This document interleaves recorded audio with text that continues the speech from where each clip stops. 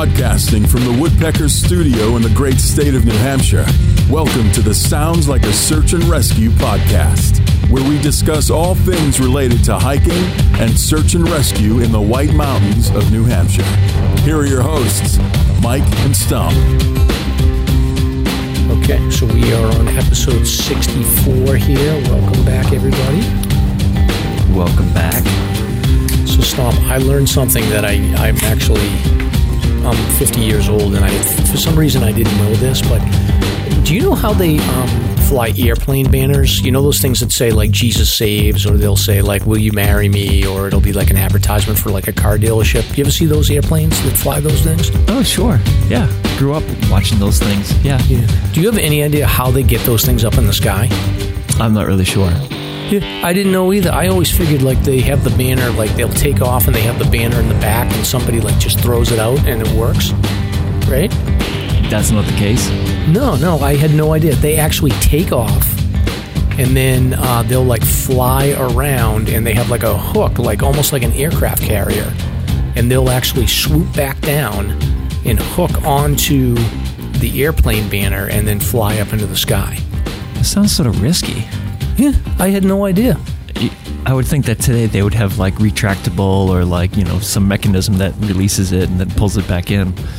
Huh. I don't know, because I think a lot of those, I feel like a lot of those airplanes are like old airplanes. Like, they're not, you know, they're not like fancy new equipment. So anyway, I just thought that was interesting. I just was watching a video and I figured I'd share.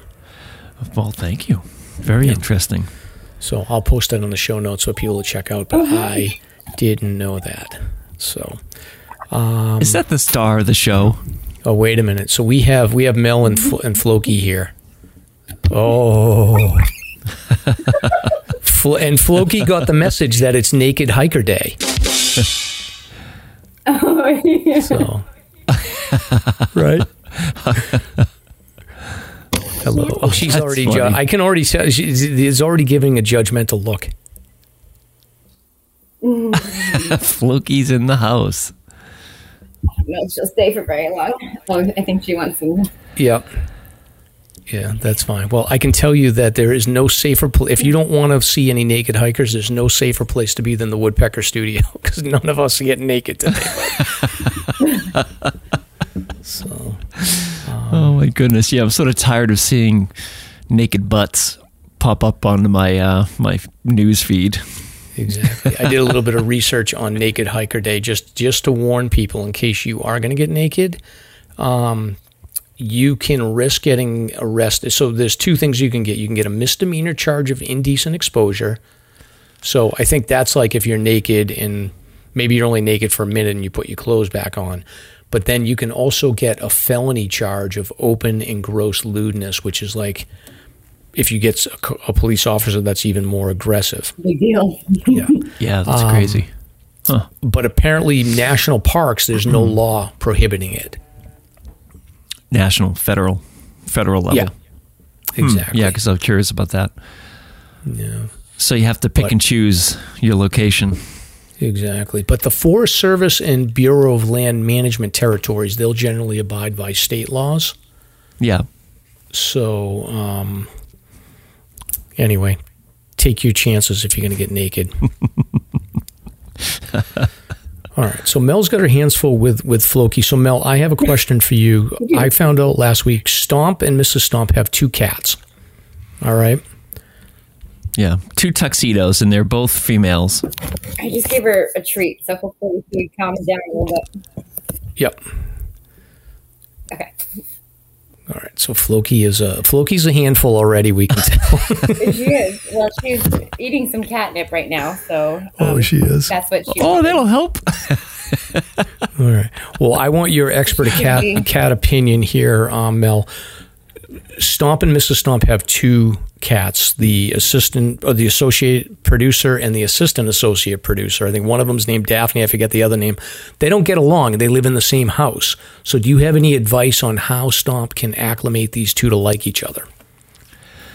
How long have you had them for? Well, we've had Luna. She's the executive producer for several years, but Daphne is a kitten. and she came into our lives, just a number of months ago. So, and I forget how old she is. I like to give it a little bit more time. Oh, yeah? When she mellows out of kittenhood, I guess, if you will, although Floki's too, and you can see how well that's working. She's literally psychotic right now. That's okay. Which is funny because when you see her on the trails, she's so, don't bite. That's not very nice. Stop. She's so chill and relaxed. Yeah, isn't that funny? Normal behavior. The Yeah. typical cat. We were just looking at pictures of you guys last night, and that's the exact comment we made. Like, look how chill that cat is, like hiking the 48 and just like totally mellow. Like, yeah, this is cool. She is super chill. She's just not currently because I didn't give her attention when I got home from work. So she's showing me. Daphne gets like that too, Tula. actually. So I have her sister is 12 or 13. I rescued her, and I'm not exactly sure on her age, but she actually despised Floki when she first came home. And I know it sounds silly, but I gave her just extra attention and spent a little bit more time with her. And they still don't get along, but it's not that constant battle that it was in the beginning. Floki, once she learned her place, I guess they figured out who was alpha. It got a little bit better, but they still have their moments where they are fighting or spatting or whatever, but nothing that's too crazy or unsafe. Yeah. It just takes a little bit of time for them to get used to each other. Yeah. And I had a theory. I don't even know if this works with cats or not, but I know with dogs, like if you have like behavioral issues, like a lot of times the trainers will tell you to switch over to hand feeding the dog. And I was wondering, like, could you do that with cats? Could you just like take their food away and get them used to being hand fed at a certain amount of time? And then if you're hand feeding them together, maybe that becomes a bonding experience, or is that just a disaster waiting to happen? I don't know. I'd be curious to see, is it a food aggression thing? I think that might be more for like food aggressive behavior. Mm-hmm. You are awful needy tonight. Just so you know. Yeah. Well, Stomp, keep working on it and figure it out. We want those two cats bonding. Yeah, I will. Yeah. All right. I think you'll be okay eventually. It just takes time sometimes, especially if you've had so the other too. one forever.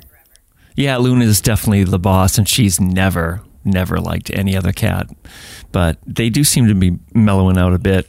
All right. Well, moving on to the next topic here. So, Stomp, the Mount Washington Road Race was this weekend, and this was the first race since, I think, 2002 where it was cut short and they had to finish at the halfway mark, which was an early omen for what the weather was going to be like this weekend.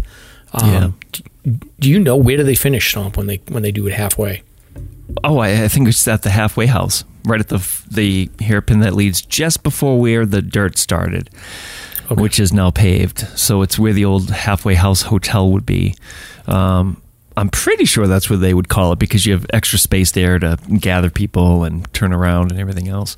I've not heard of who won. Any news on that? I didn't look. I'll add that in the show notes. Yeah, it was... I saw the picture too on the Conway Daily Suns today at work, but I can't remember. Yeah, I will. Okay. I'll be. But I didn't even realize that they had made it go halfway until I saw that.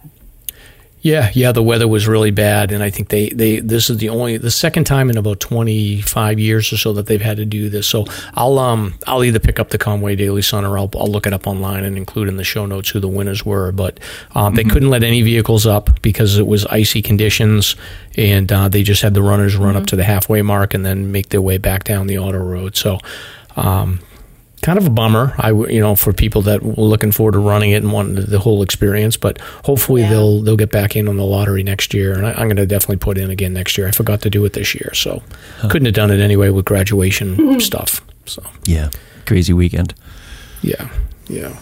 And then just goes on to how bad the weather was this weekend. So we've got a bunch of search and rescue stuff that we have to talk about, but there's a lot of people that just don't pay attention to weather forecast, Stomp, I think.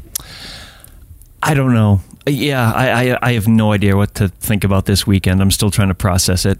It's bizarre. I mean, this was a terrible weekend. And people were just out there just in the worst places. I don't get it.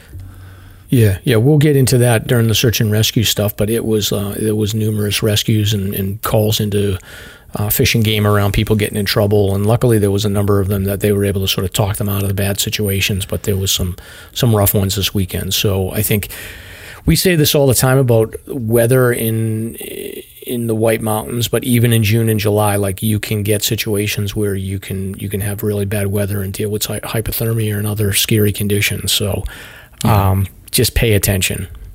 Yeah, be ready for it. Be prepared.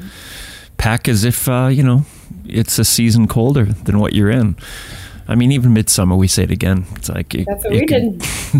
Yeah, it can snow midsummer, for God's sake. It's like you just got to be ready for the worst. Especially up there. Yeah. Yeah. Yeah, I always make fun of Stomp's giant backpack that he takes even on day hikes, but I always know that he's got me covered.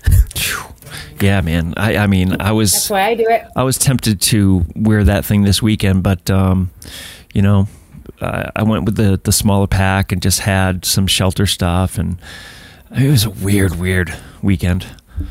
Anywho. All right. Well, we'll talk about that later on in the show. But bug survey, you got an update on that? We did the bug survey for Andy Cannon. We got a bunch of responses here. I think, I don't know the details. I quickly read it, and I think everybody thought that they attract bugs pretty much was what it came down to, right?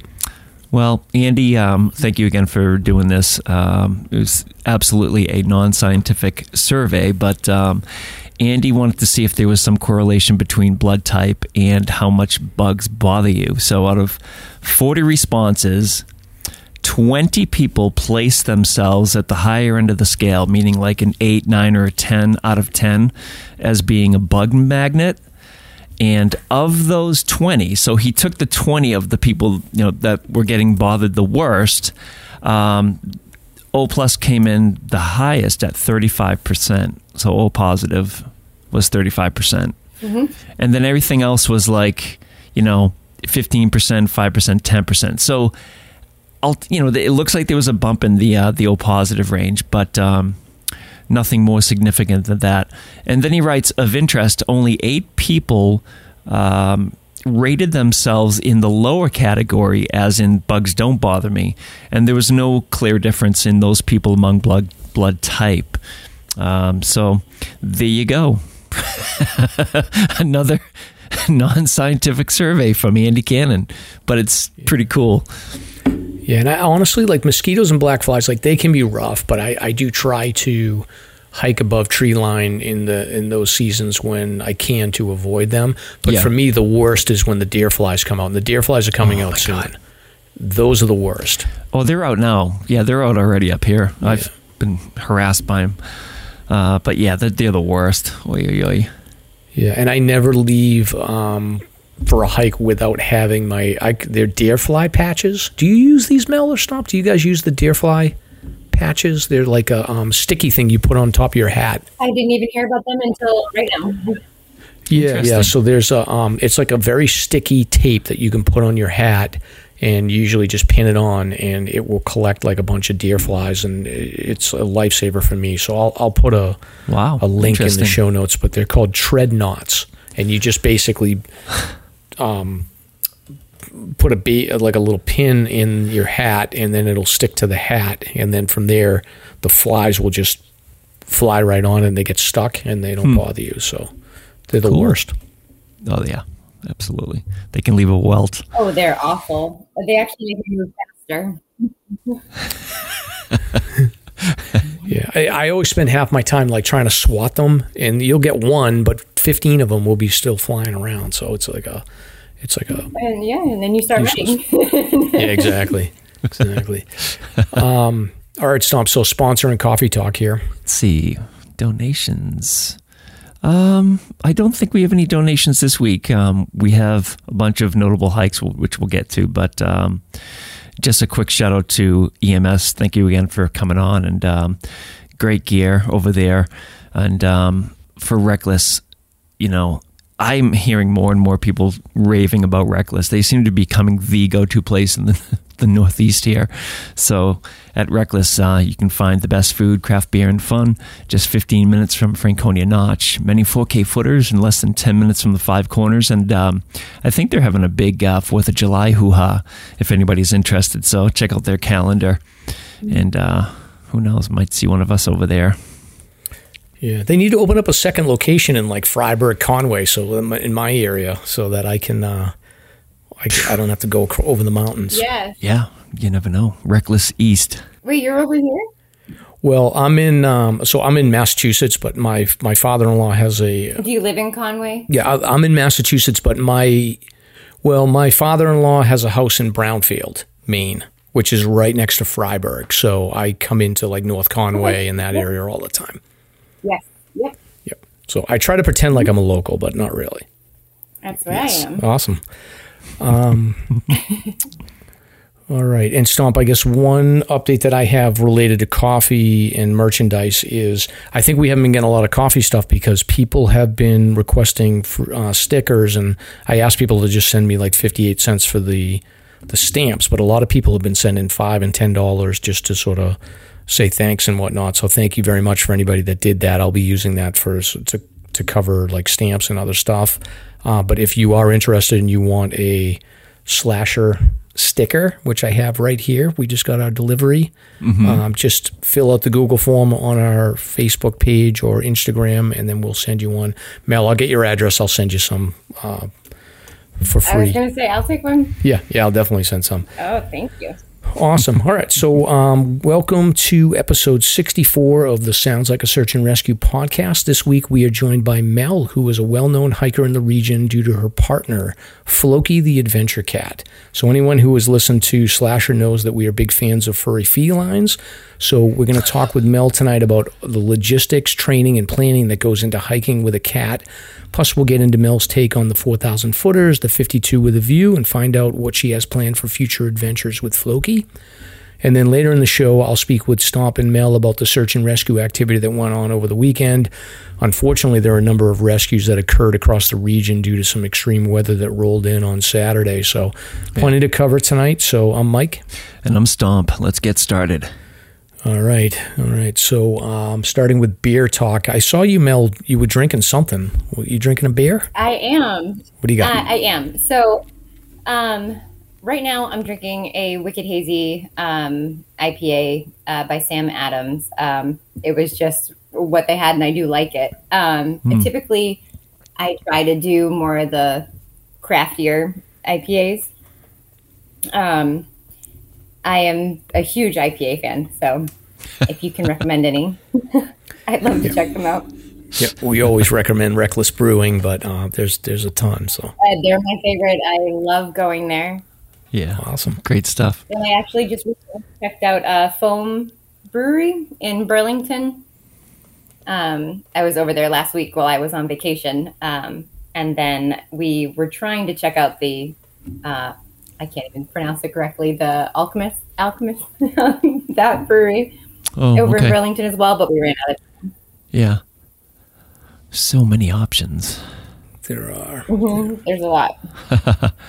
I've got nothing. I'm just drinking some OJ, trying to rehydrate. Sorry.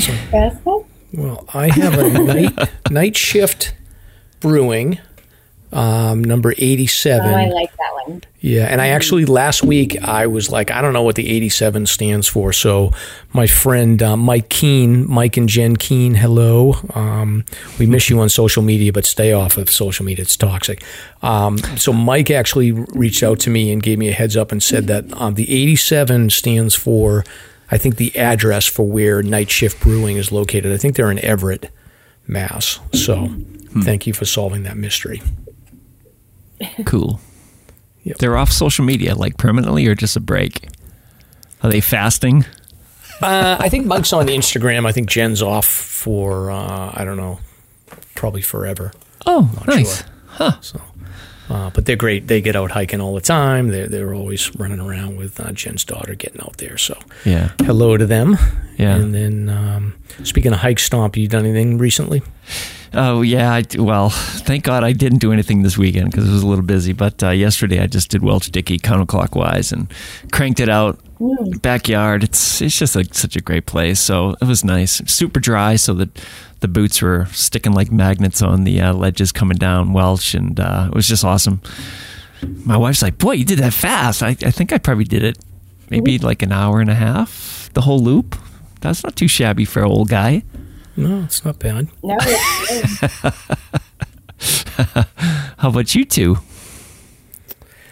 I have not been out. I'm getting super cranky. I yelled at my wife. I apologize to my wife, but I was like, "Don't even talk to me on the 4th of July weekend. I'm going hiking the whole time," because I was going to go hiking yesterday, but my daughter, she's got an apartment in Worcester. She's moving in there, so I had to go help her. And I was like, "Then we'll move in. We'll put the bed and the desk and the chair together, and then go up to Kinsman's because she needs the Kinsman's for her 4,000 footer." So I was like, that's the plan. Yeah. By the time we got to Worcester and then put the bed and the desk and the chair together and then like poked around the house to fix like the plumbing issues and all this other stuff in her crappy apartment, it was too late. So I was like on fire yesterday.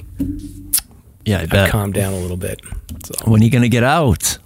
I don't know. Well, I can't go next weekend because I have like graduation party at my house. So oh my goodness, June has been awful. Well, I'll tell you what. I mean, if you can sneak out Sunday, we're going to be going floating, the first float of the year. It's going to be 90 down the Pemmy.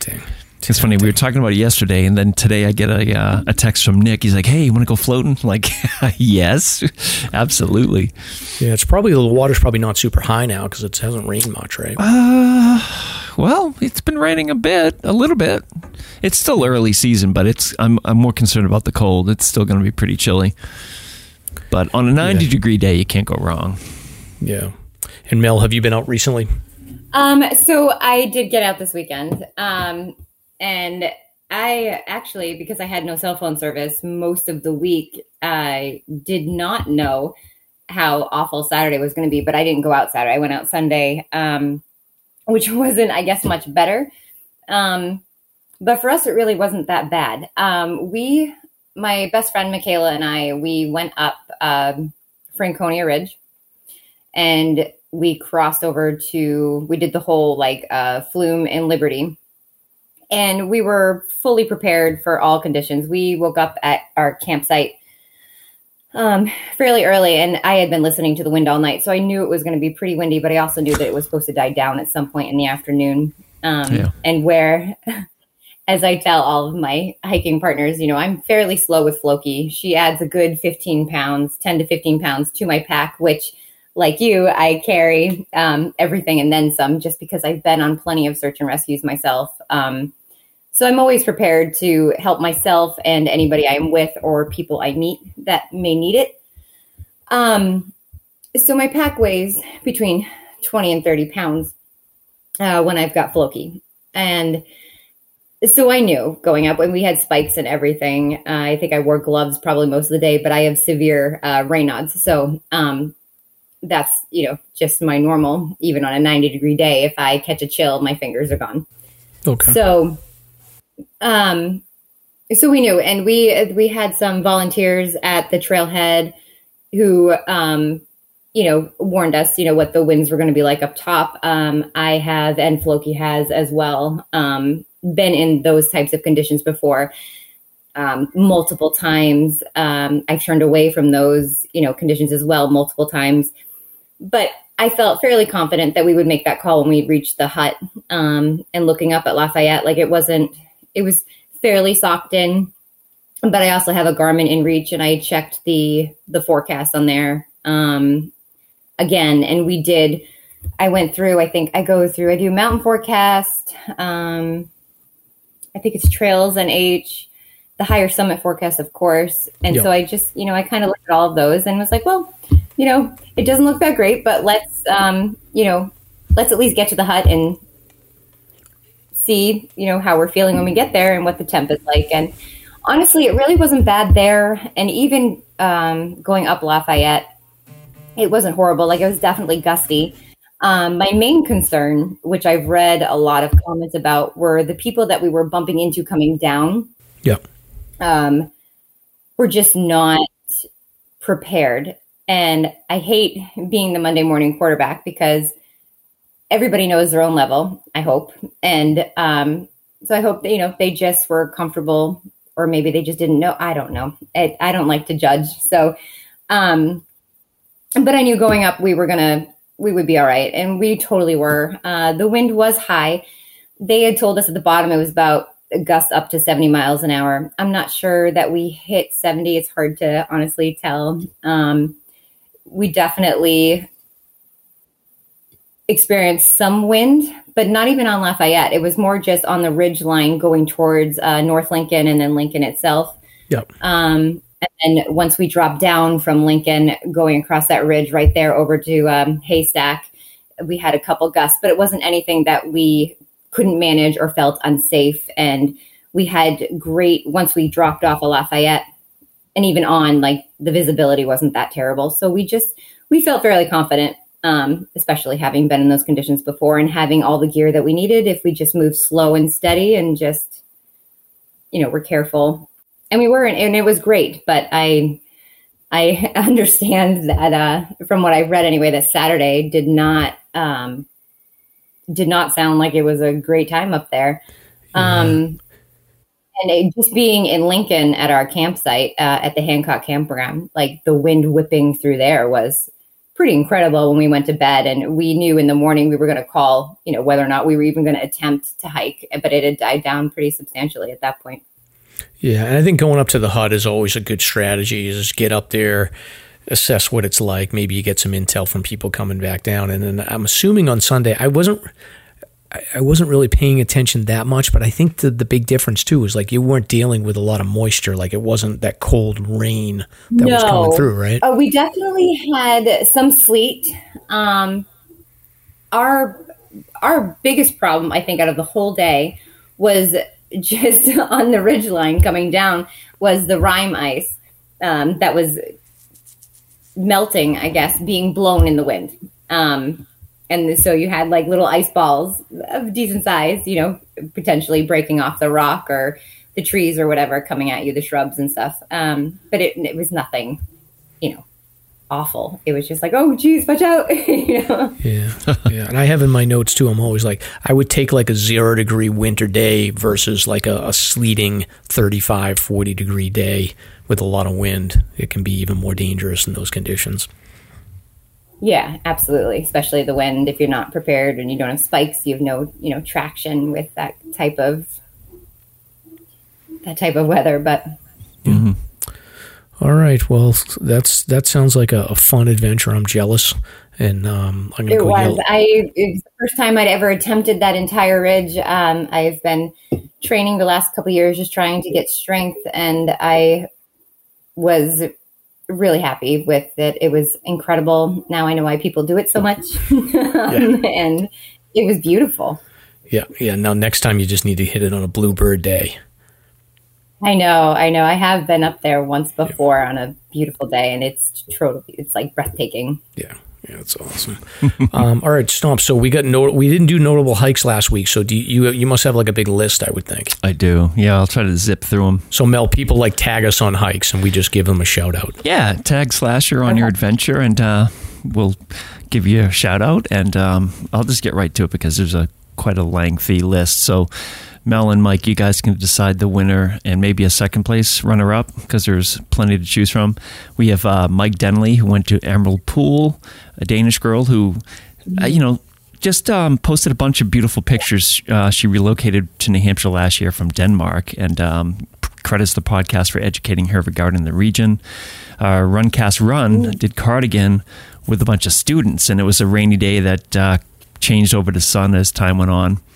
Full Strength Coffee did a tri-pyramid loop. Connor J. Lee found the cave on Monadnock. That's my nephew. Oh, really? Yeah. Yes. Oh, nice job. That's a cool place. Wow. Yep. Yeah, cool. Hike a Take Go did Whiteface for End Alzheimer's. Brando 624 did WTF with friends, and that's Willie, Tom, and Field And then I have a couple images here because it was a little in depth. Lauren McVerendolf mentioned us, and she did 27.5 miles, 8,500 feet of elevation gain. Completed just 13:45. I'm not even sure what this was, but it's got to be like a super extended PEMI or something. I guess, yeah. Thank you for the tag. Jake and Julie sent an email, actually, of their epic 25-miler running through Lincoln Woods up to Galehead and then over. Let's see. Birches at Deer Park did Jacob's Ladder exercise machine and tagged us. So that's sort of funny. It's like a step up from the Dreadmill. It's like the Dreadmill on steroids. Martin Pazzani. Hey. My kitty's going nuts in here too. So Martin was preloading at Reckless for a Prezi. Thank you, Martin, for going to Reckless and shouting out to Slasher. Apollo the Hound summits Indian Head 3 times. Congratulations, Apollo. That's quite the effort. Woof. Steve Summits did Avalon, Tomfield Willie and Hale. Captain Chris Wright and Tracy Morgan summited the Canadian Rockies. This was Mount Athabasca today. Spectacular scenery. Oh, I saw that. Yeah, they're crushing it. They're always out there doing amazing stuff. Let's see. We got tagged by GNIH Sukmas. Some of these names are wacky. So this person bushwhacked to the Pompeii Cave. Crushing peaks. All right. Good job. We're almost done, people. Now we have Adventure Life at 50. This individual actually tags us because they do a lot of search and rescue things. And I believe they're overseas. But this was a weekend per Stage 1 search dog training in the beautiful Southern Lake District National Park in the shadow of the Old Man of Coniston. Pretty neat. Pan Searched Arc did Lookout Ledge. Full Strength Coffee again comes in with emotes, and that was a special Father-Daughter Day hike. So that's what we have. So what do you think? What was the notable hike of the week? There's a lot to choose from. I struggle, but I love them. I love the moats, and I love the father-daughter theme. So I'm going to go with Full Strength Coffee, and the runner-up, I'll say my nephew Connor at the Pompeii Cave because I gave him the intel. All right, how about you, Mel? How about third place? The father-daughter. I definitely think that's awesome. The Long Mileage Day, I think, would be my second runner-up because that's a big day. Yeah. Oh, heck yeah. Yeah, it sure is. So thanks everybody for tagging us. It's sort of cool that people are doing that, and obviously it helps get the word out about the podcast, and get you your 15 minutes of fame on this dumb podcast. Exactly. All right, Mel. This is your segment. You ready to go? Oh boy.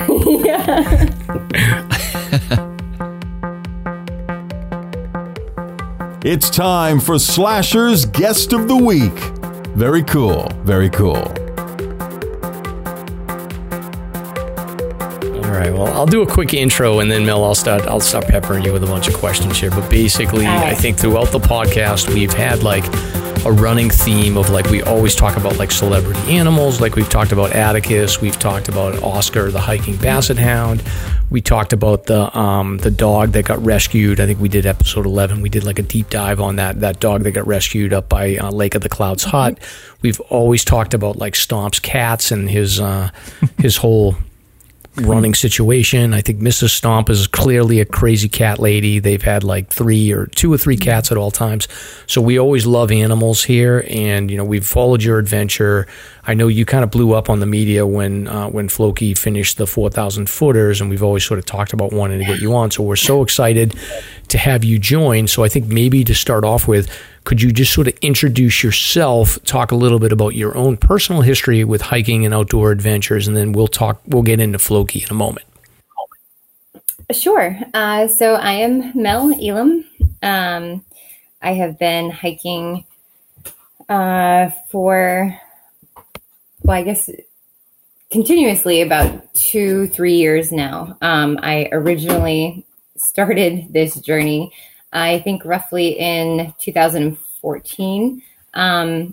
I saw someplace about Seek the Peak, and I started training to climb Washington, and that was my first 4,000 footer. I lost probably about 60 to 80 pounds training for that. Wow. And then did it, and I just fell in love. Like, it was empowering and it was incredible. I got into trail running for a brief time in between two of my children. And then a couple of years ago, or a few years ago now, I guess, God, time is just going by so fast. I just started hiking with a friend of mine and just literally fell in love with it, and it kept going. And it's been a huge part of my life, obviously, as everybody knows at this point. And yeah, I think everybody can relate to that. Yeah, for sure. Yeah. And you started off like I think most people, it's pretty common. Like, I'm a day hiker. I focus on like doing all the list, 4,000 footers, 52 with a view, Terrifying 25. Yeah. I know that you were doing the 4,000 footers with Floki. Was that how you sort of started, was like focusing on the lists? Well, so I started on my own to do the 4,000 footers. And Floki just kind of fell into it. I used to hike with my chocolate lab, Leia, and she lived to be 15. I retired her, I think, around the age of 11. She had the normal lab, bad hips, Yep. and then laryngeal paralysis, which is eventually what took her from us. But she was my hiking buddy. And unfortunately never made it up any of the 4,000 footers because I wasn't strong enough yet to do them, but that was the plan. And I did a lot of solo hiking, and I had an experience. And I didn't want to be out there alone anymore. So I can't have a dog right now. It just doesn't make sense, and where I live. And so my male cat that I had for also 15 years, I got him and Leia at the same time, passed away. And Tula, the other rescue cat that I was talking about, was bonded with him. Mm-hmm. And so my landlord, who is also a very, very wonderful friend of mine and coworker, was just like, Mel, can you please adopt another cat? You know, we can hear Tula. She's looking for, Darth. And so I went to Conway Area Humane Society after looking on their website for, kittens. And they had this little black kitten that I was going to go look at, and a little boy. And I love the show, The Vikings, and the name Floki just sounds like really playful and fun. It's a great show. And as I was looking at him in his cage, Floki was beneath him, and she literally reached through the cage and grabbed my clothes and held on, which I know they all do that, but it was just destiny. She was the first one that did it. And the volunteer there was like, why don't you want to take a look at her? Because she seems to really like you, because she wouldn't let me go. And so I took her out, and she just, that was it. And so that's how neat. Floki came to me. Yeah, that is cool. That's actually similar to how when I got my dog, and this goes back years when I was like a teenager, but I went to go pick out a dog at a shelter in Jamaica Plain in Boston. And that was the same scenario as I was looking at these dogs, and I think they showed pictures where we were sitting in the waiting room, and then we went through, and the dog that I ended up getting, my dog Popcorn, he jumped up right away the second I came through and was reaching out through the cage, and I was like, all right, this guy wants to come home. So that, I guess they know. Yeah, I have a dog like that too. My other dog, my Heinz 57 is what I call him. He lives with my children's father, and it was the same thing. He every dog in there was barking, and he was the only one that had his nose sticking through the fencing on his door, showing his front teeth. And I was like, oh my gosh, look at him. And I remember I remember being like, please no, not that one. There's something wrong with him. And there truly is. He's special. But yeah, it's the same thing. Awesome. And then, so you've completed the 4,000 footers. Are you doing the 52 with the views right now? Is that what you're pursuing?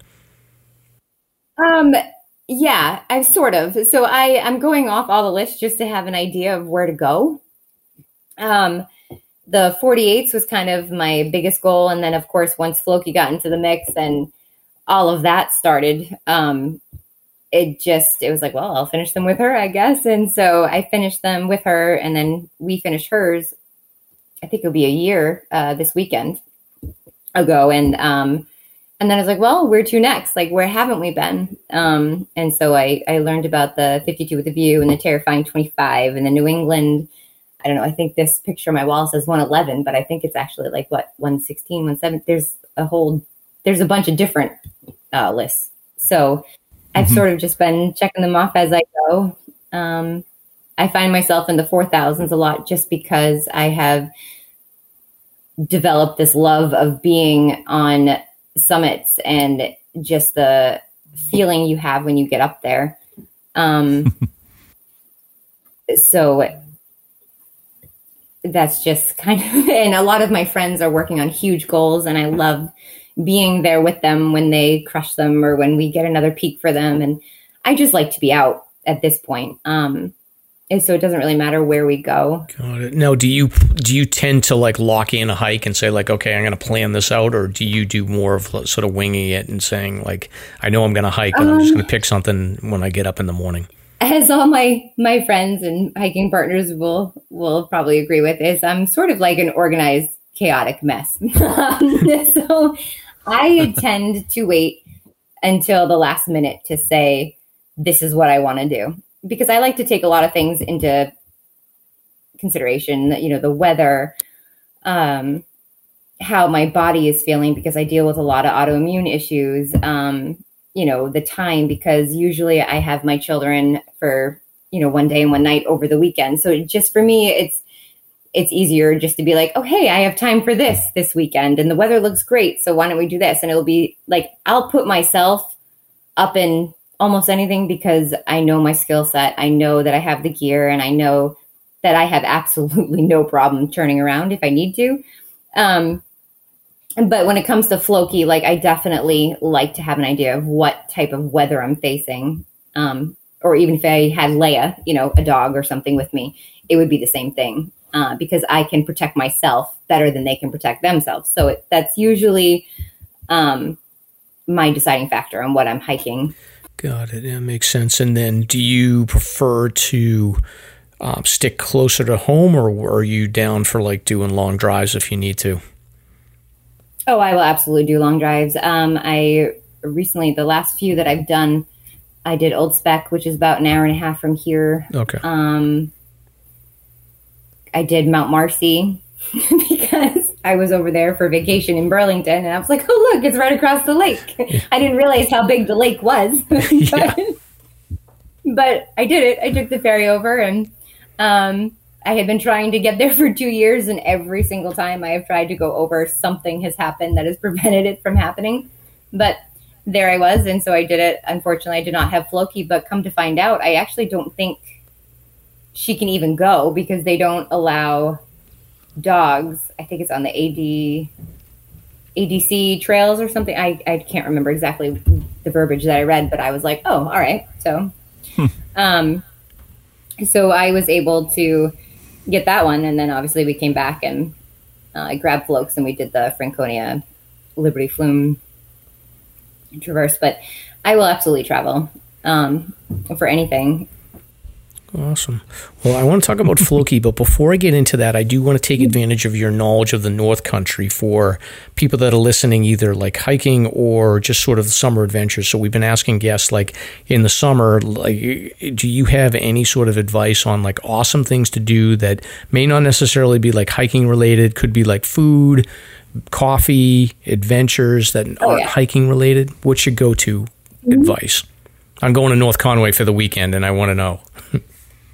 Okay, so if you're coming to North Conway for the weekend, I would absolutely recommend, and I know this is probably cliche for everybody listening, but for me, I've lived here for almost 16 years, and I have not once tubed down the Saco.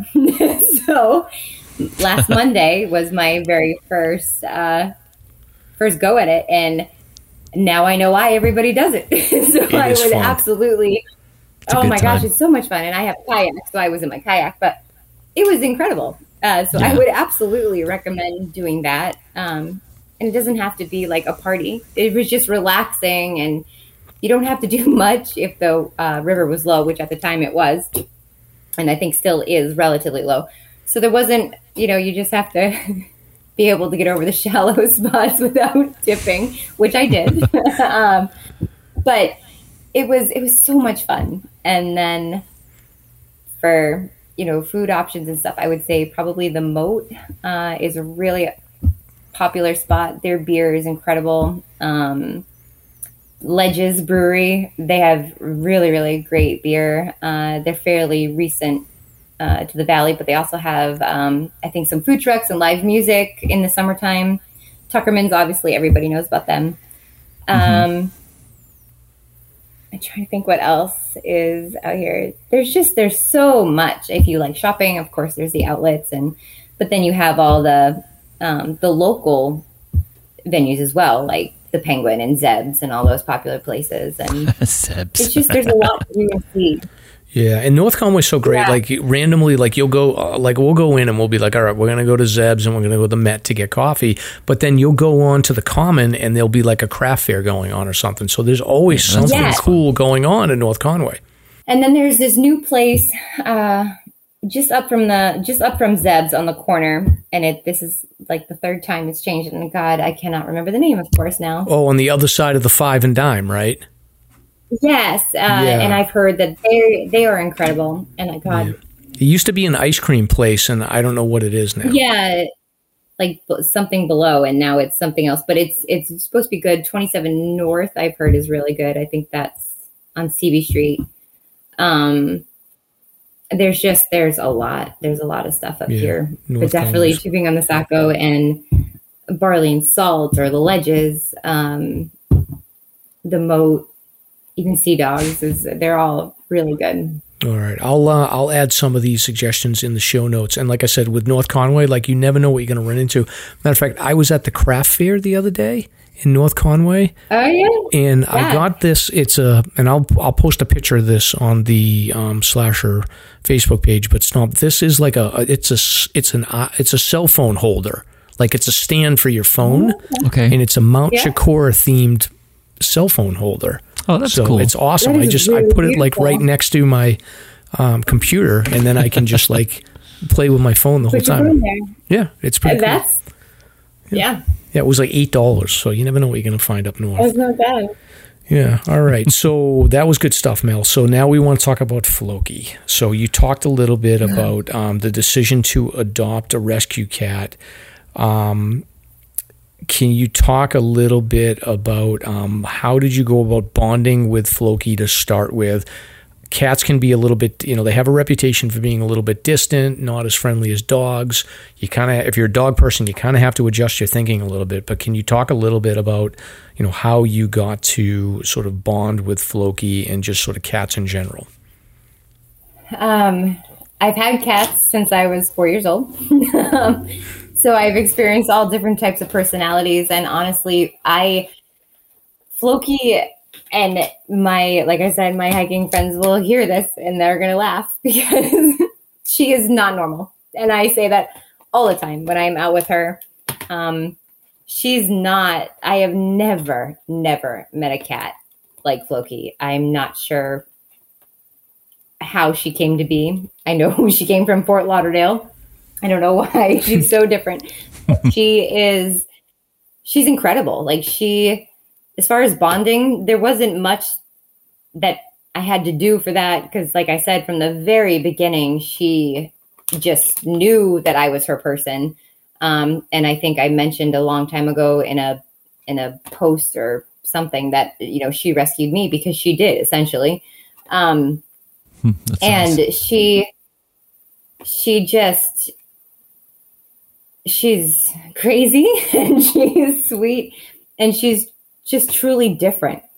At home, she acts like a normal cat for sure, half of the time. But like last night, when I got back from work, she just like laid down on the floor, would not let me move through the house unless I paid attention to her, like meaning she was doing circles around my legs and grabbing onto me. And so I got down on the floor with her and she laid on her back and I just cradled her and she just laid there and then let me give her raspberries, didn't attack my face. Like you would think a normal cat probably would have drawn blood or like bitten me. Nope. She just laid there and purred and loved it. That's really neat. She typically has to be right next to me at all times. I'm looking around for her because I'm shocked that she's not right here. I think she got the point when I put her down on the floor earlier when she was attacking me. It almost sounds like very dog-like. Like German Shepherds have that reputation for following their owners around like everywhere.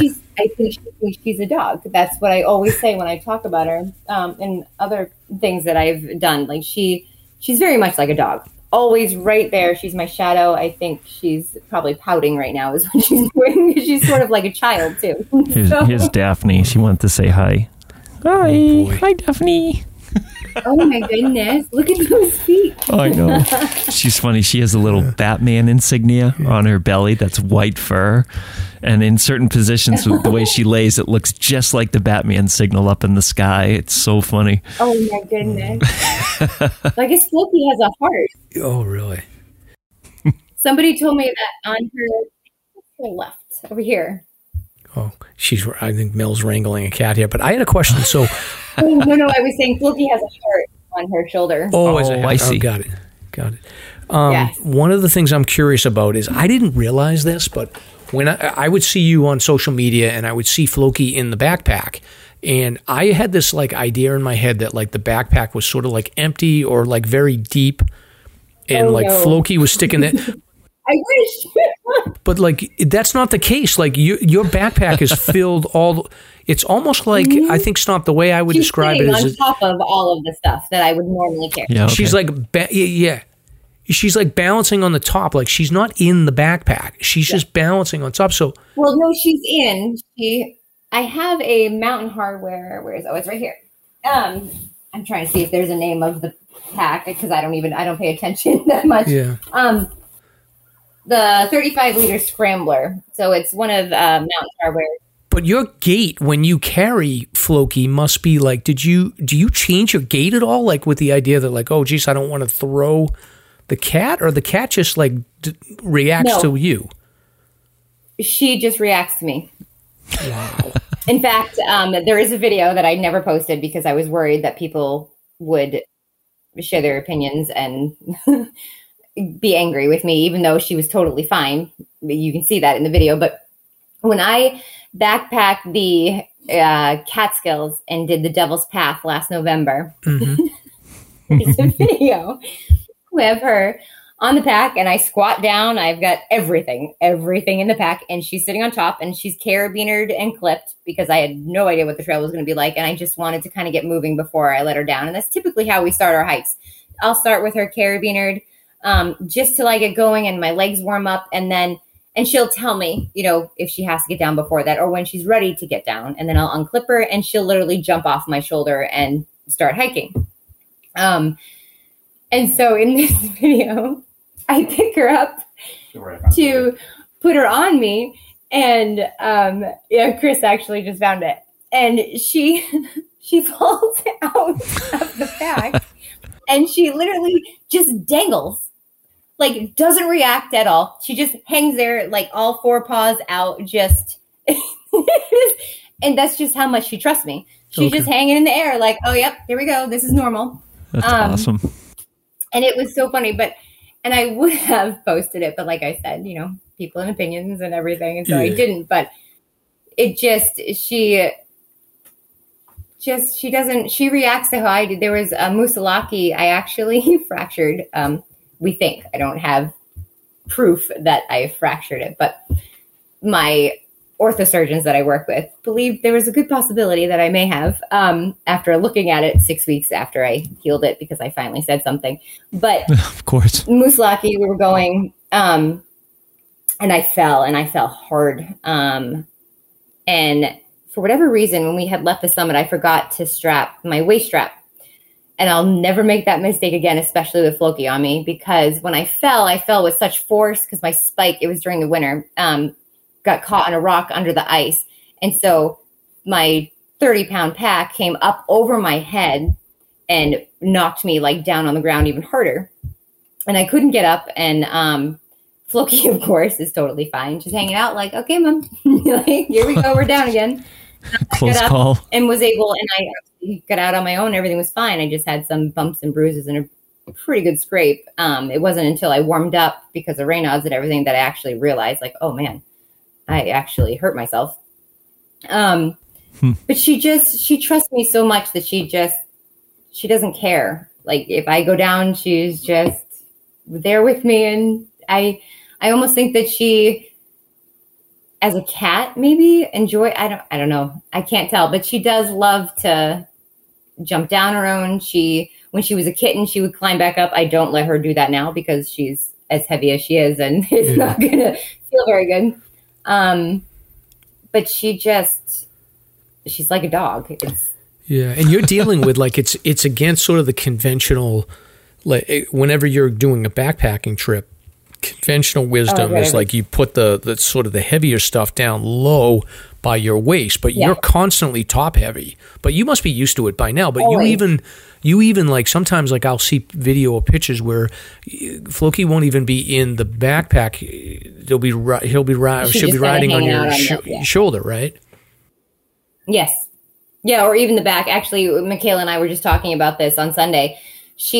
Where she's gotten so big, she likes to, I'm just going to hold, I don't think anybody else can see it, but I know you guys can. She'll lay like on the top of the pack, like her whole body sprawled out, and her front paws she'll let dangle hang over my shoulder. But the majority of her weight is now over my like butt because she's not even up. So she got mad at Michaela because we stopped for a second when we were below tree line. I was like, can you please just pull that drawstring up around her rear end so that she's at least not sliding, because the more she slides, the more off kilter I am. And the harder it is for me to go on these ups because all that weight is now on my feet instead of, my shoulders. And she hissed at Michaela and I guess tried to bite her because she didn't go in the pack. We wanted to be down on the trail, but we were running close. We wanted to be down before dark. And so I had, I put her back up and carabined her because we came down the flume slide and I did not want her to be loose on that. Obviously, I mean, I don't have to explain that. So she was not a happy cat because she wanted to be down. Yeah. And when she does want to be down, does she signal to you or do you generally, I know you said you had one issue where she didn't have enough lead, but do you give her enough lead where if she wants to jump down on her own, she can do that? Or does she sort of just start crawling down? Yeah. No, I haven't had a chance yet to post the videos or many pictures from this past weekend, but I've gotten to the point where I just clip the chest strap through the handle of her lead, and she's got I believe it's a 6-foot lead. And like this weekend, I didn't even have to hold on to it. I kept it carabinered and then clipped in that, and she just took me like she was trail running.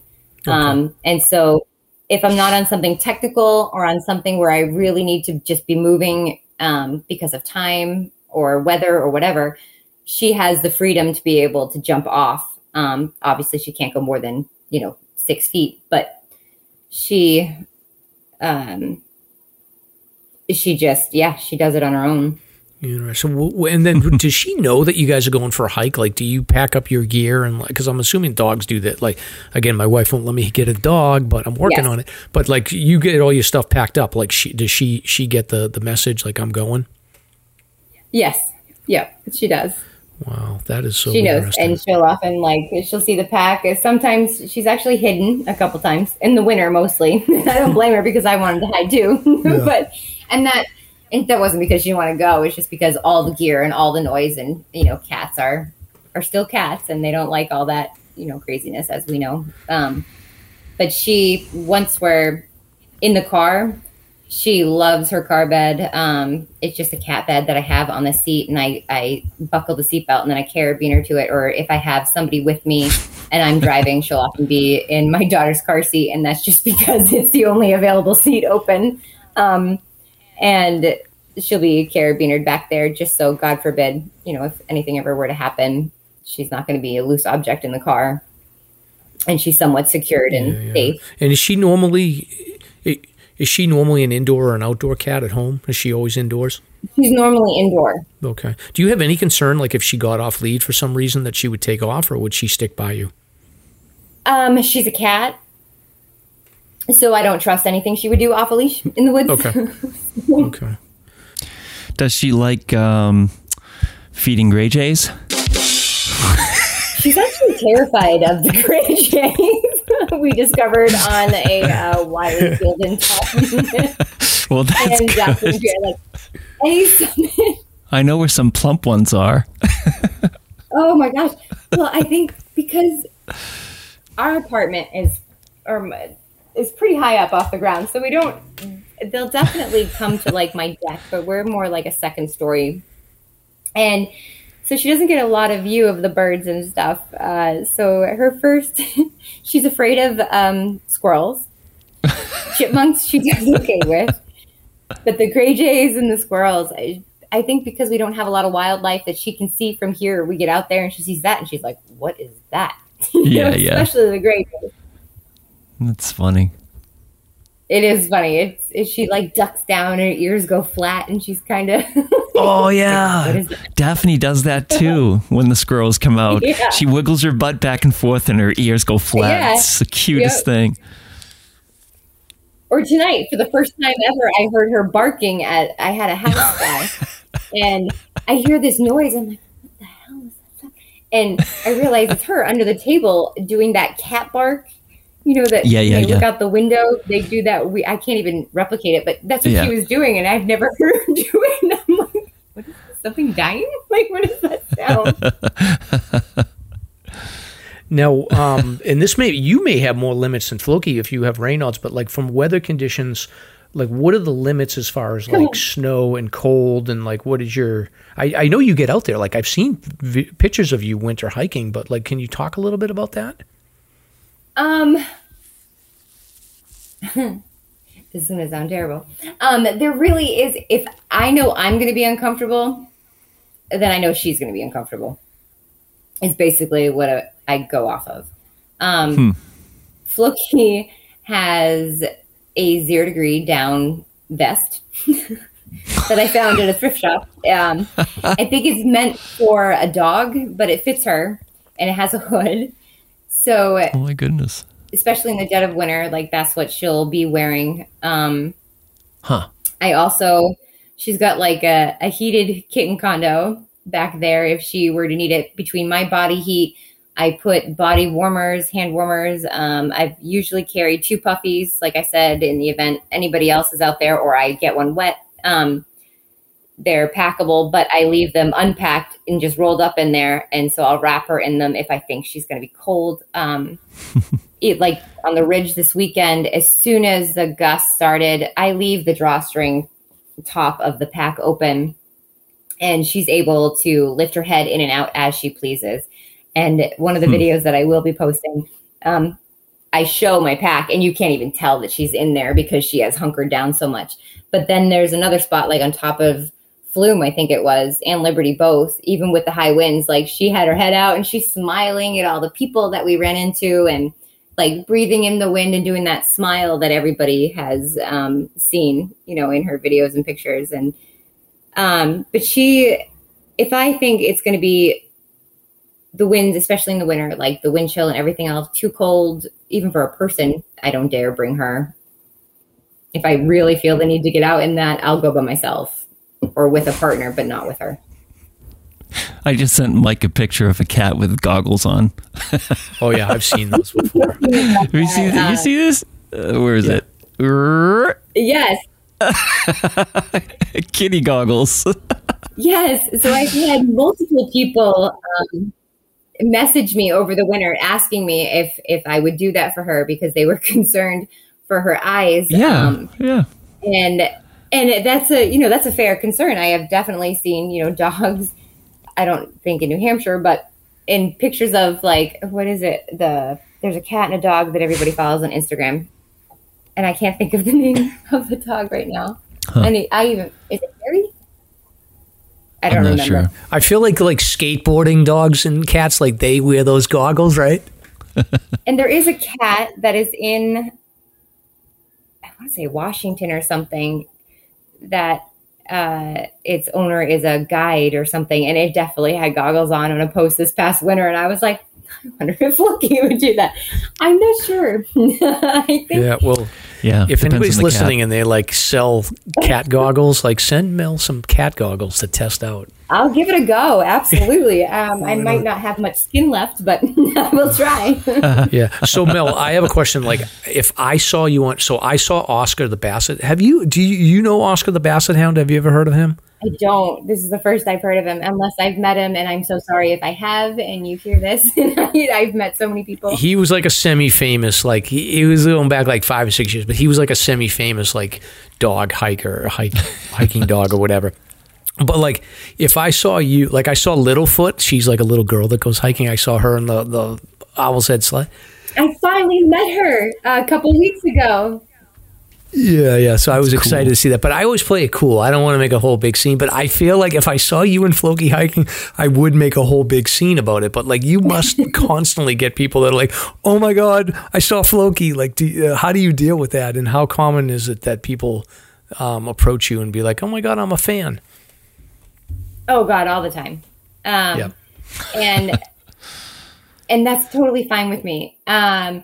I love, actually, now that I'm over the awkwardness of it, and I still don't understand it, because to me she's, and this is going to sound heartless and I don't mean it to, but to me she's just a cat.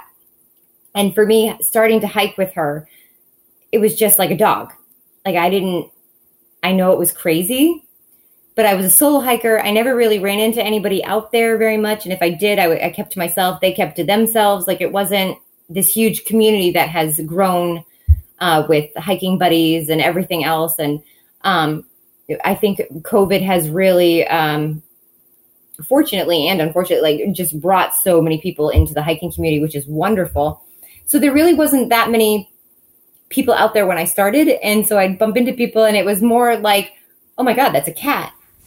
Really? At first. And then once she started to take off and people realized, I guess I'm not sure what they realized, but they started to enjoy watching her. It's the novelty. And I got over that uncomfortable, awkward, because I am incredibly socially awkward. So it was hard at first for that, but now I welcome it. I love it.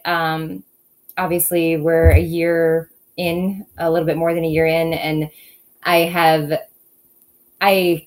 am so appreciative of the comments and the messages and everything that people send. So now when we're out there and this happens, I'm happy that they are able to meet her. And it truly brings me a lot of happiness watching their reactions and seeing that it makes their day or their hike. And it's still, even this past weekend, I met somebody who was just completely awestruck, and they're oh my gosh, I've been waiting for this day. I can't believe it. And it's still humbling. And, it still blows my mind. So. Yeah, it's funny, but it does sort of open up the thing that I like about it is it's sort of it's something that it's like I talked about with that plane thing on the, the banner, and you see that all the time over the summer, and you never think about okay, how did that actually happen? And it sort of opens up okay, well, that's possible. So I think with most of the time everybody knows cats, and they just assume okay, cats are sort of these, isolated creatures that will tolerate humans. But you've opened up this idea of okay, it is possible that you can bond totally with a cat to hike, and it just sort of opens it up to I guess breaking the limits of what you thought was real.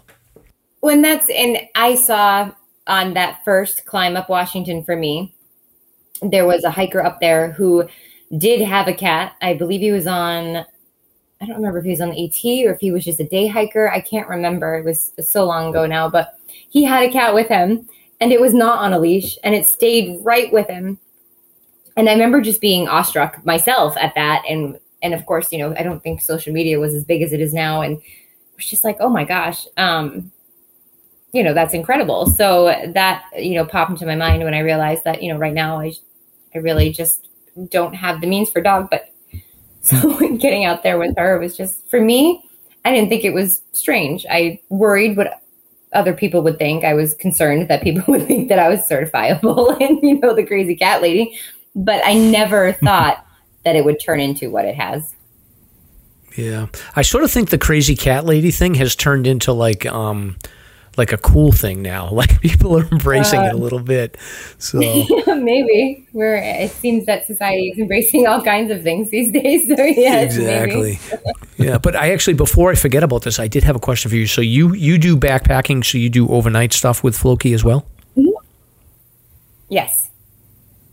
And how do you handle, I guess, safety at night? I'm assuming you're like, okay, Floki, you're in the tent and you're not moving, but can you talk a little bit about like how you manage safety, like animals or just getting loose or whatever? Yeah, absolutely. So as always, even in the tent with the zippers zipped and everything, I have her attached to me at all times. Just God forbid something ever got in the tent.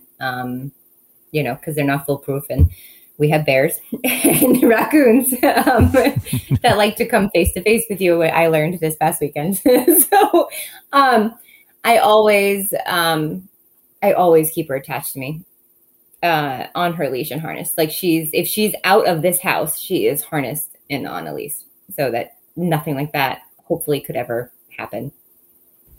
Yeah, I mean, the nice thing is you don't have to worry about like mice sneaking into your shelter in the middle of the night. Right? I know. Although I'm not sure she would know what to do with it if she saw it, actually, thinking about that. Does she do that awkward walk when the harness is on? Like wicked low to the ground? Yes, sometimes. So her weight it's so funny. Quite a bit.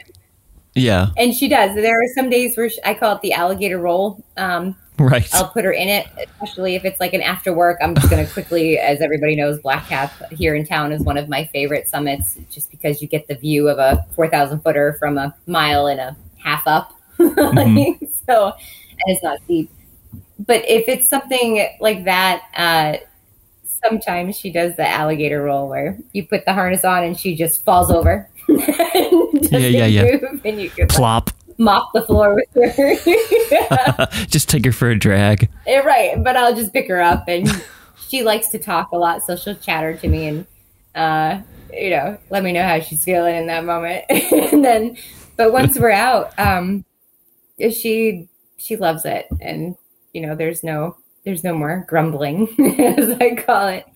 And if there was, I would not make her go with me. Because I had somebody on a trail. I forget the term he used. There's some actual term for projecting your desires and wants onto your animal. And I was like, no, she does actually enjoy it. And he goes, I know, I'm looking at her and like, you're not forcing her to do this. She's actually smiling. And I was like, yeah, she does like being out here. Well, and that's a good point, is like the nature versus nurture. If people were going to get into hiking with a cat, it sounds to me like you do definitely need to have a little bit of that sort of natural inclination for the cat to be willing to walk on a lead. How long did it take you to test it out with Floki before you were like, okay, I can do a 4,000 footer? Well, like I said, she's not normal. I put her harness on and her lead, and she did do that. The alligator, like, oh my God, what is this? And like kind of thrashed around for a second, like a normal cat or a dog when you put the booties on for the first time and they, take off around the house and are insane. But once we got outside and she realized that she had freedom to explore even on that like 6 to 10 foot radius, she loved it.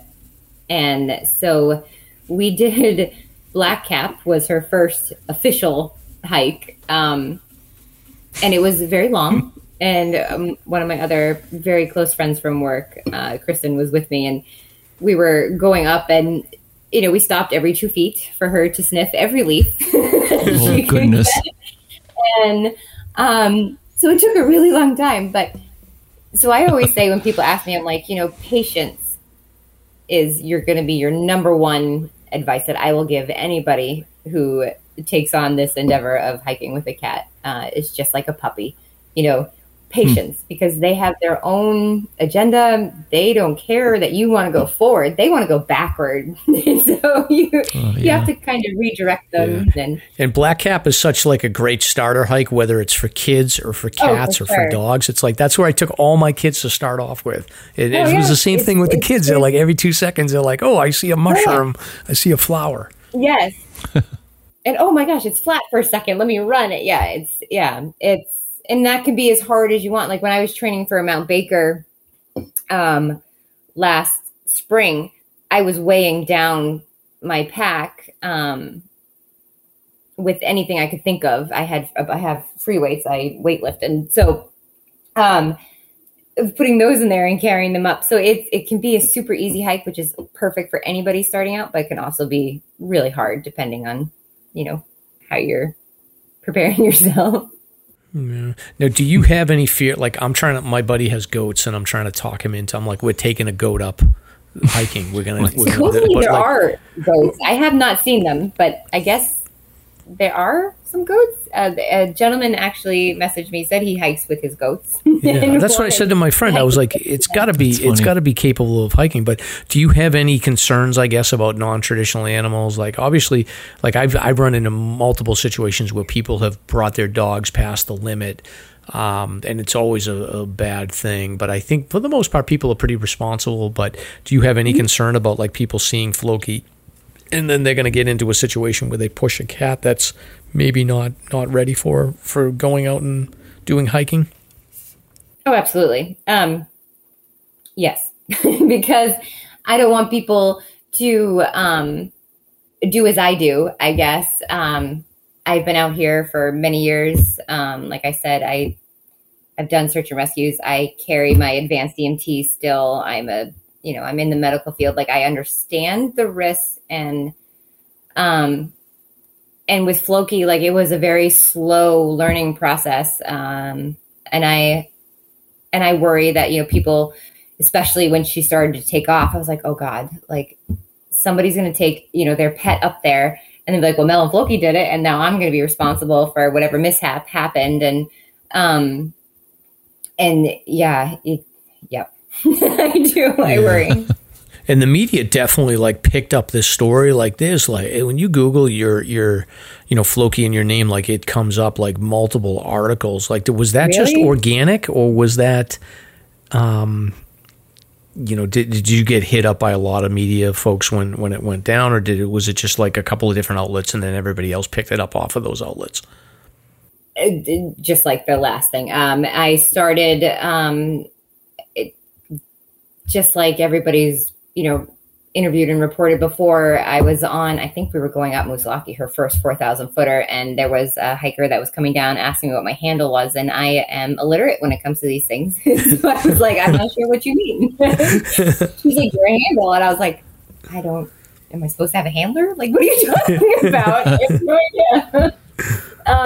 And she's like, no, on Instagram with your hashtag. And I was like, the pound site? Like I had no idea.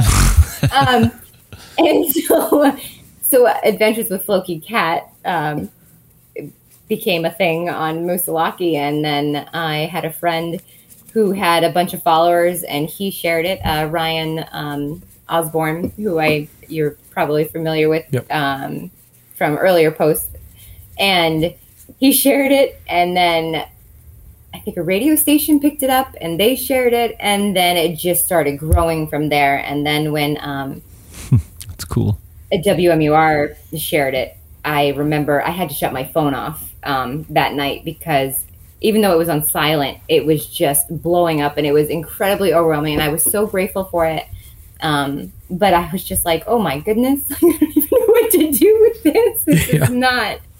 And then as we got closer to her finish, and the newspaper in town ran a cover story and like a whole spread about it, it just kind of grew from there. And I was like, I don't even know what to do with this, because I didn't want this attention. A lot of my close friends will tell you, like, I run in the other direction, and that's me. But I decided to start trying to use all of it for the good. And so, we did Seek the Peak, and I saw how far that took us. And then Ben Peace from Hiking Buddies approached me, and Megan from Alzheimer's, and they were like, would you like to lead, a group up? And so I did for Alzheimer's, and we That's raised, cool. I think, our group over $6,000 for that. And I've got Seek the Peak again this year, the observatory, and then the Conway Area Humane Society we did, and we're doing again, the fundraiser for that. But it's crazy. still.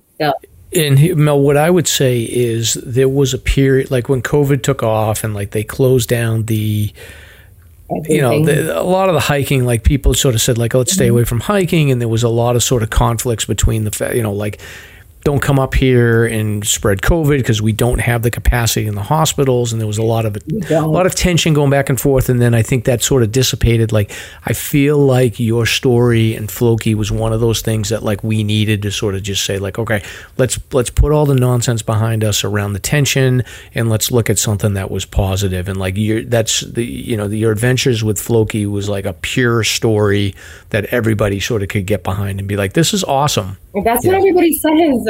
I think we all were going through some form of significant mental, physical, emotional battle, especially with COVID. Like, every single person was affected by this.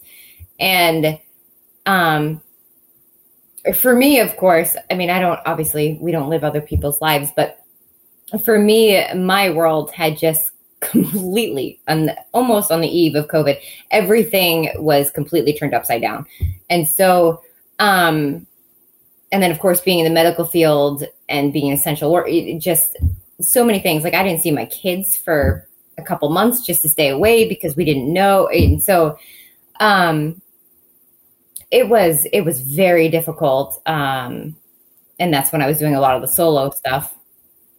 And then, everything that happened later that summer before Floki, and then just trying to find myself again and deal with the mental health side of it, and just being out there and knowing that, when I'm out there, that's when I'm healing. That's when I'm getting stronger, especially with all the physical ailments that, I deal with. And so it's just crazy. And I think every person that has discovered or come upon our journey can relate to that. I try to be as real as possible. I don't put a lot of my personal stuff out there, but when I do, it's amazing how much more interaction it gets, I guess. I'm not sure what to call it, but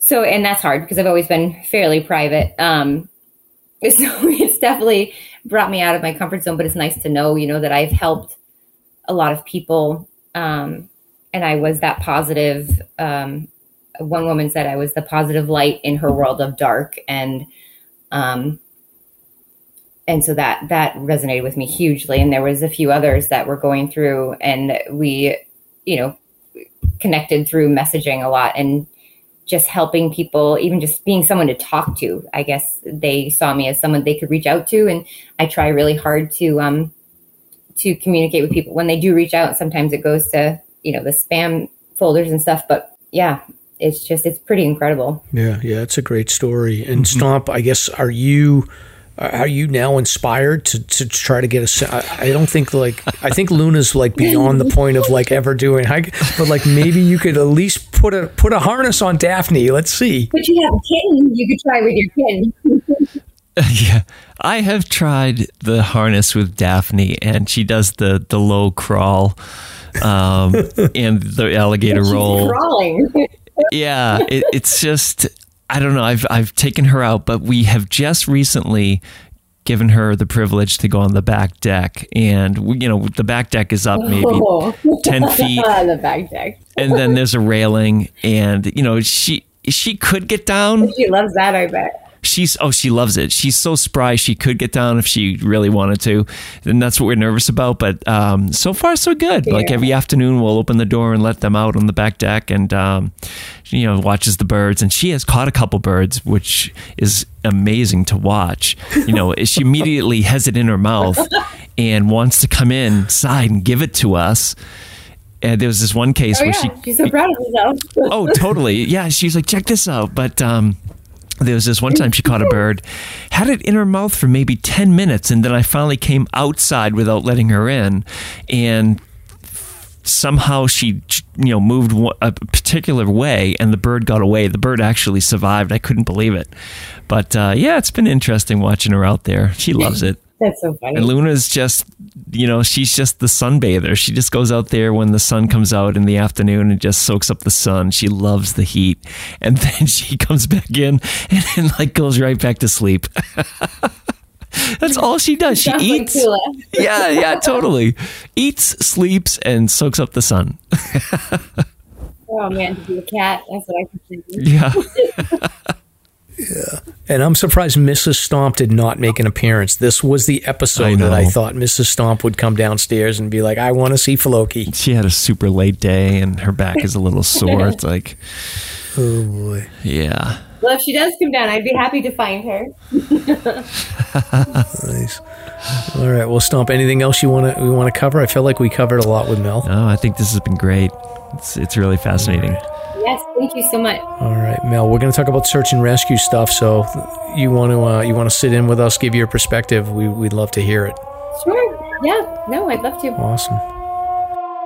So I think, Stomp, I can start off with you put in a net. So typically, Mel, what we'll do is we'll look at some national articles and then we'll talk about local stuff. So I think, Stomp, you put in a national article. I didn't even read this ahead of time. So do you want to just give a breakdown on this one? Well, I just think it's sort of unusual because the article says that Florida residents are amazed to see a gigantic bear touring their neighborhood. And I guess this was in Naples, Florida. The bear looks like the size of a refrigerator. Oh, my God. And I was just curious, Mike, if that's something that's common for Florida. I mean, that's the first time I've ever seen an article about a bear wandering around in Florida, but the thing is massive. It's like a polar bear. I will post this. Yeah, I will post this on the show notes. This is an enormous bear. Enormous. So bears are common in Florida, but I don't know how common they are in residential areas. But this thing has got to be like half the size of a car. What's the biggest size for black bear? This thing's got to weigh. That's a black bear too. 400 pounds. Oh, easy. That's probably even heavier. Oh yeah, it's like the size of a refrigerator walking around. Anyway, so they're pretty common, but that's crazy. Yeah, I know occasionally we talk about Florida, so I thought I would throw that in there because it's very interesting.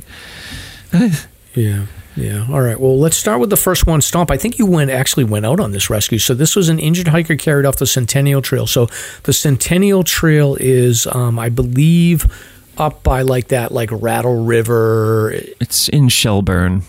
Yeah, it's off it's when you cut across the AT and you head up towards Mount Hayes and that whole area there. It's is it on the it's part of the Appalachian Trail, I think, right? Yeah. So yes. I love that area. But how far up was this person, and how did you end up that far up north, by the way?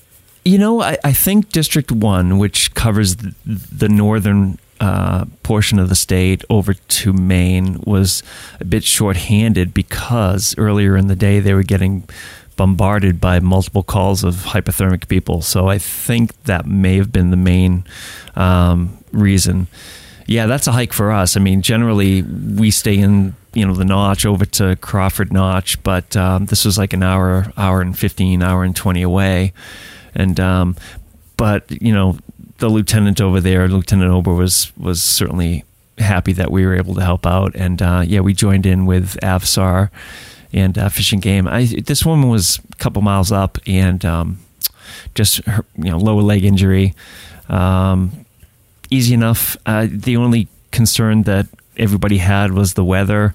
And I can tell you, driving over there, it was pouring cats and dogs, and at one point I made a quick little pit stop to pick up a few radios, and I get out of my truck and I'm freezing. I'm like, oh my God, this is gonna be pretty rough, So yeah. actually the weather sort of cleared up in that area, thankfully. So it was drizzly at times, but it wasn't too bad. You know, we used the litter, and then towards the bottom of the trail, put the litter wheel on and made really good time. So, but that led directly into the story of the weekend, which I'll let you cover. Yeah. So again, the Centennial Trail was a 39-year-old female hiker from New Jersey. So lower leg injury, like Stomp had said. So as that was going on, there was another call that came in, which was a hypothermic hiker that was carried off the Gulf Side Trail near Mount Clay. So this was a 53-year-old gentleman from Andover, Mass. And he apparently was, as best I can tell, he was doing a presidential traverse or, you know, some otherwise up on Mount Washington. And he started experiencing some hypothermic conditions. And he was, I guess, aware enough that he could call his wife. And basically, you know, I can only imagine what the wife felt like. But, you know, the person contacted his wife, said, "Look, I'm not doing well. I don't know if I'm going to make it." Apparently, he was able to give her some indication of where he was located, and that she called 911, and that initiated a rescue. The rescue team was able to navigate up the auto road. So earlier in the show, we had talked about how the auto road, the Mount Washington auto road race, had been actually stopped at the halfway mark. Main reason for that is because you're talking about like icy conditions.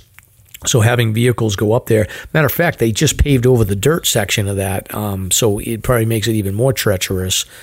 So they were able to get some vehicles up there to get the rescuers up to the summit of the observatory area and then hike down. And it looked like from the video that I saw, there was a crew of somewhere between, 12 to 14 people across like mountain rescue services and the conservation officers, and they were able to package him up pretty quickly in a sked.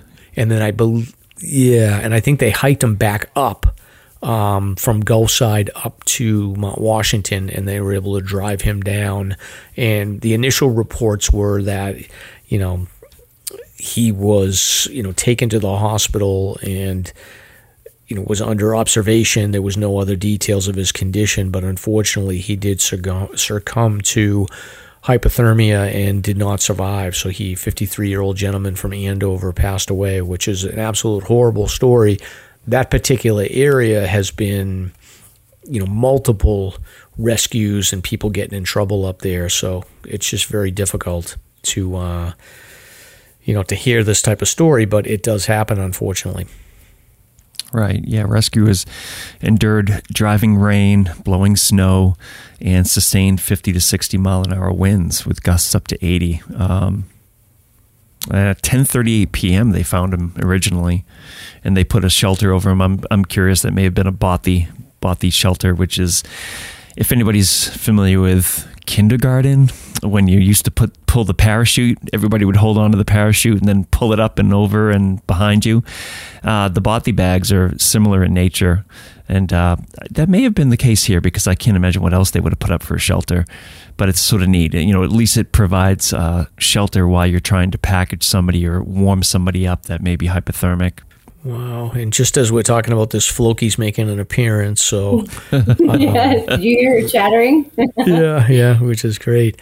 But yes, Stomp, I think with this thing here, this situation, I don't even know if it's a matter of like not being prepared or whatever. Like, I don't think that no matter what gear you have with you in that driving rain and 70 mile an hour winds in that cold conditions, like, you are just not, no matter how well prepared you are, you're going to be in big trouble.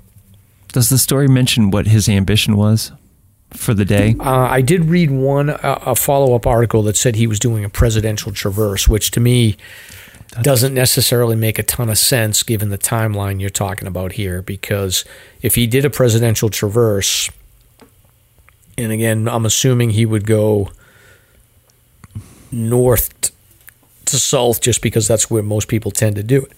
He would have come up Valley Way and then made his way. He was pretty damn far away from finishing that presidential traverse by the evening, so I would have thought that he would have bailed out somewhere else I don't know if he had made it to the junction of the Jewel Trail or the Jewel Trail, and he was going to bail out there. But that would seem like a reasonable bailout point, because he was right there, right? Mount Clay, more or less, close enough. Yeah.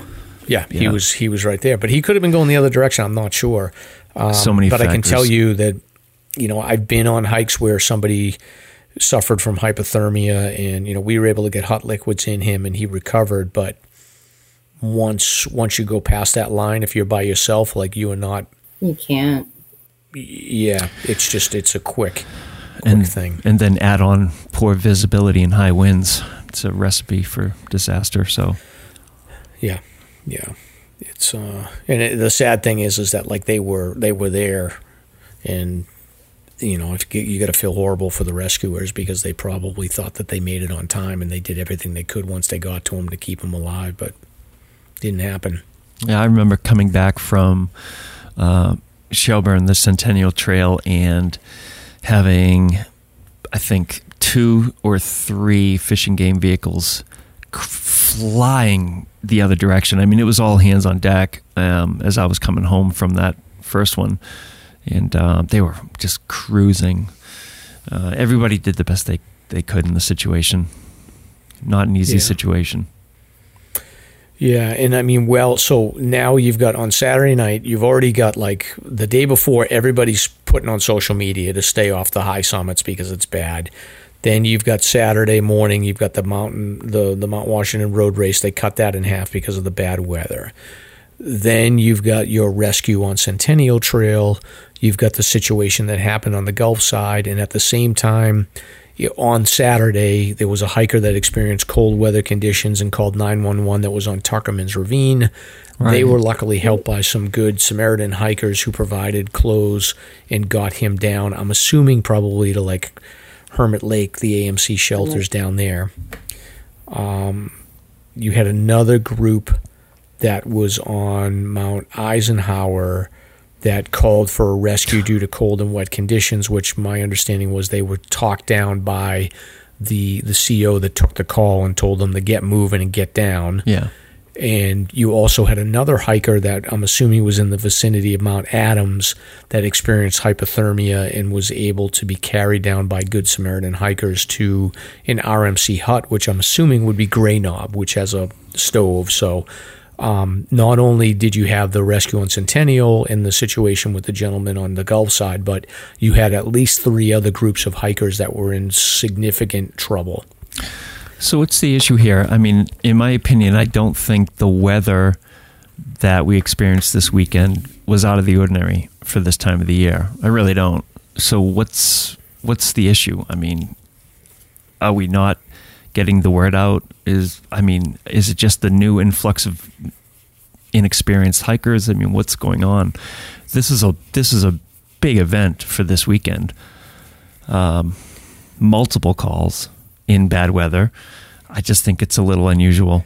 I think the Fish and Game press release sort of lines it up pretty well. And they say sometimes having enough gear is not enough. In weather conditions experienced this weekend, it's better to descend and get out of the wind and cold instead of pushing on until it's too late. I think we've got a lot of experience amongst ourselves, and we've seen and done sort of a lot.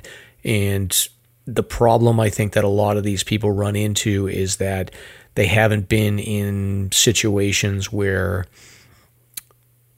they've been at risk and they just don't know where that line is to turn around at the right time. And again, anything's possible. I could always get myself in trouble, but I feel like I've done enough in the whites where I'm not going to risk a sketchy weather situation. Like, I have no problem turning around. And I think a lot of people are goal driven. They're focused on completing something, and they don't factor in the risk as much as they factor in the fact that they want to accomplish something. Yeah, I guess it's just the forecast was not a surprise. And when you see an organization like the Observatory saying you probably shouldn't do this weekend, I mean, you should probably heed the warning. I mean, I just don't get it. I mean, some people just take such risk. I said, or at least if you still feel like you have to do it, be prepared. Sure. Yeah. And maybe listen to your body. Like, I mean, who knows, honestly, what was going on up there for that gentleman, especially. And maybe he just, who knows? But yeah, I haven't read any. I haven't had a chance to actually look at anything or really read anything. But I know for anybody that I've ever helped or talked to after or been involved with, like it was just, it's goal driven. And you just don't listen to yourself because you're so headstrong and you just want to hit that goal, and summit fever. You miss that cue, from your body, like, hey, I'm not okay. Yeah. And I'm guilty of that at times as well. I mean, I think we all are probably. But it just, it's hard. It's a hard call. Mm-hmm. Yeah. And those weather conditions were pretty unique. I mean, when you start getting wet, it's just a different scenario than even like winter conditions. Totally. It just, things can go south so quickly. Matter of fact, there was another guy that posted his own story on Reddit. He was going to do a Glen Boulder to isolation and out Rocky Branch traverse, and he got up there, got hit with the wet conditions, and instead of him turning around and saying like, okay, I'm just going to go back, he was like, well, I want to save my day. So instead, I'm just going to do the loop down Boot Spur. And even that, he got in trouble. He's like, by the time I got to Boot Spur and I was going down, like I was still so exposed for another couple of miles that I started experiencing issues coming down Boot Spur. So even when you think like, okay, I'm making a more reasonable, safe decision, you didn't, because you didn't have enough time. So, Floki's sitting in with us now. Does Floki want to join Volunteer SAR? I don't know. I'm not sure what that look was. Yeah. I had a couple of other stories, Stomp, but I think we're hitting up, an hour and 40 here. So I think let's hold those for the next episode. But anything else that we wanted to get out of Floki and Mel? I just wanted to say thank you so much for joining us. And like, you were definitely on our target list. We're like, we want Mel and Floki on our show. Oh, anytime. Anytime. Yeah, that's great. Well, we'll have you back again. Thank you. Yeah, definitely. Hopefully we'll see you out on the trail. And again, thank you so much. And for listeners, thanks a lot. And we'll see you on episode 65. All right. Later. Thank you for listening. If you enjoyed the show, you can subscribe on Apple Podcasts, Spotify, Podbean, YouTube, or wherever you listen to podcasts.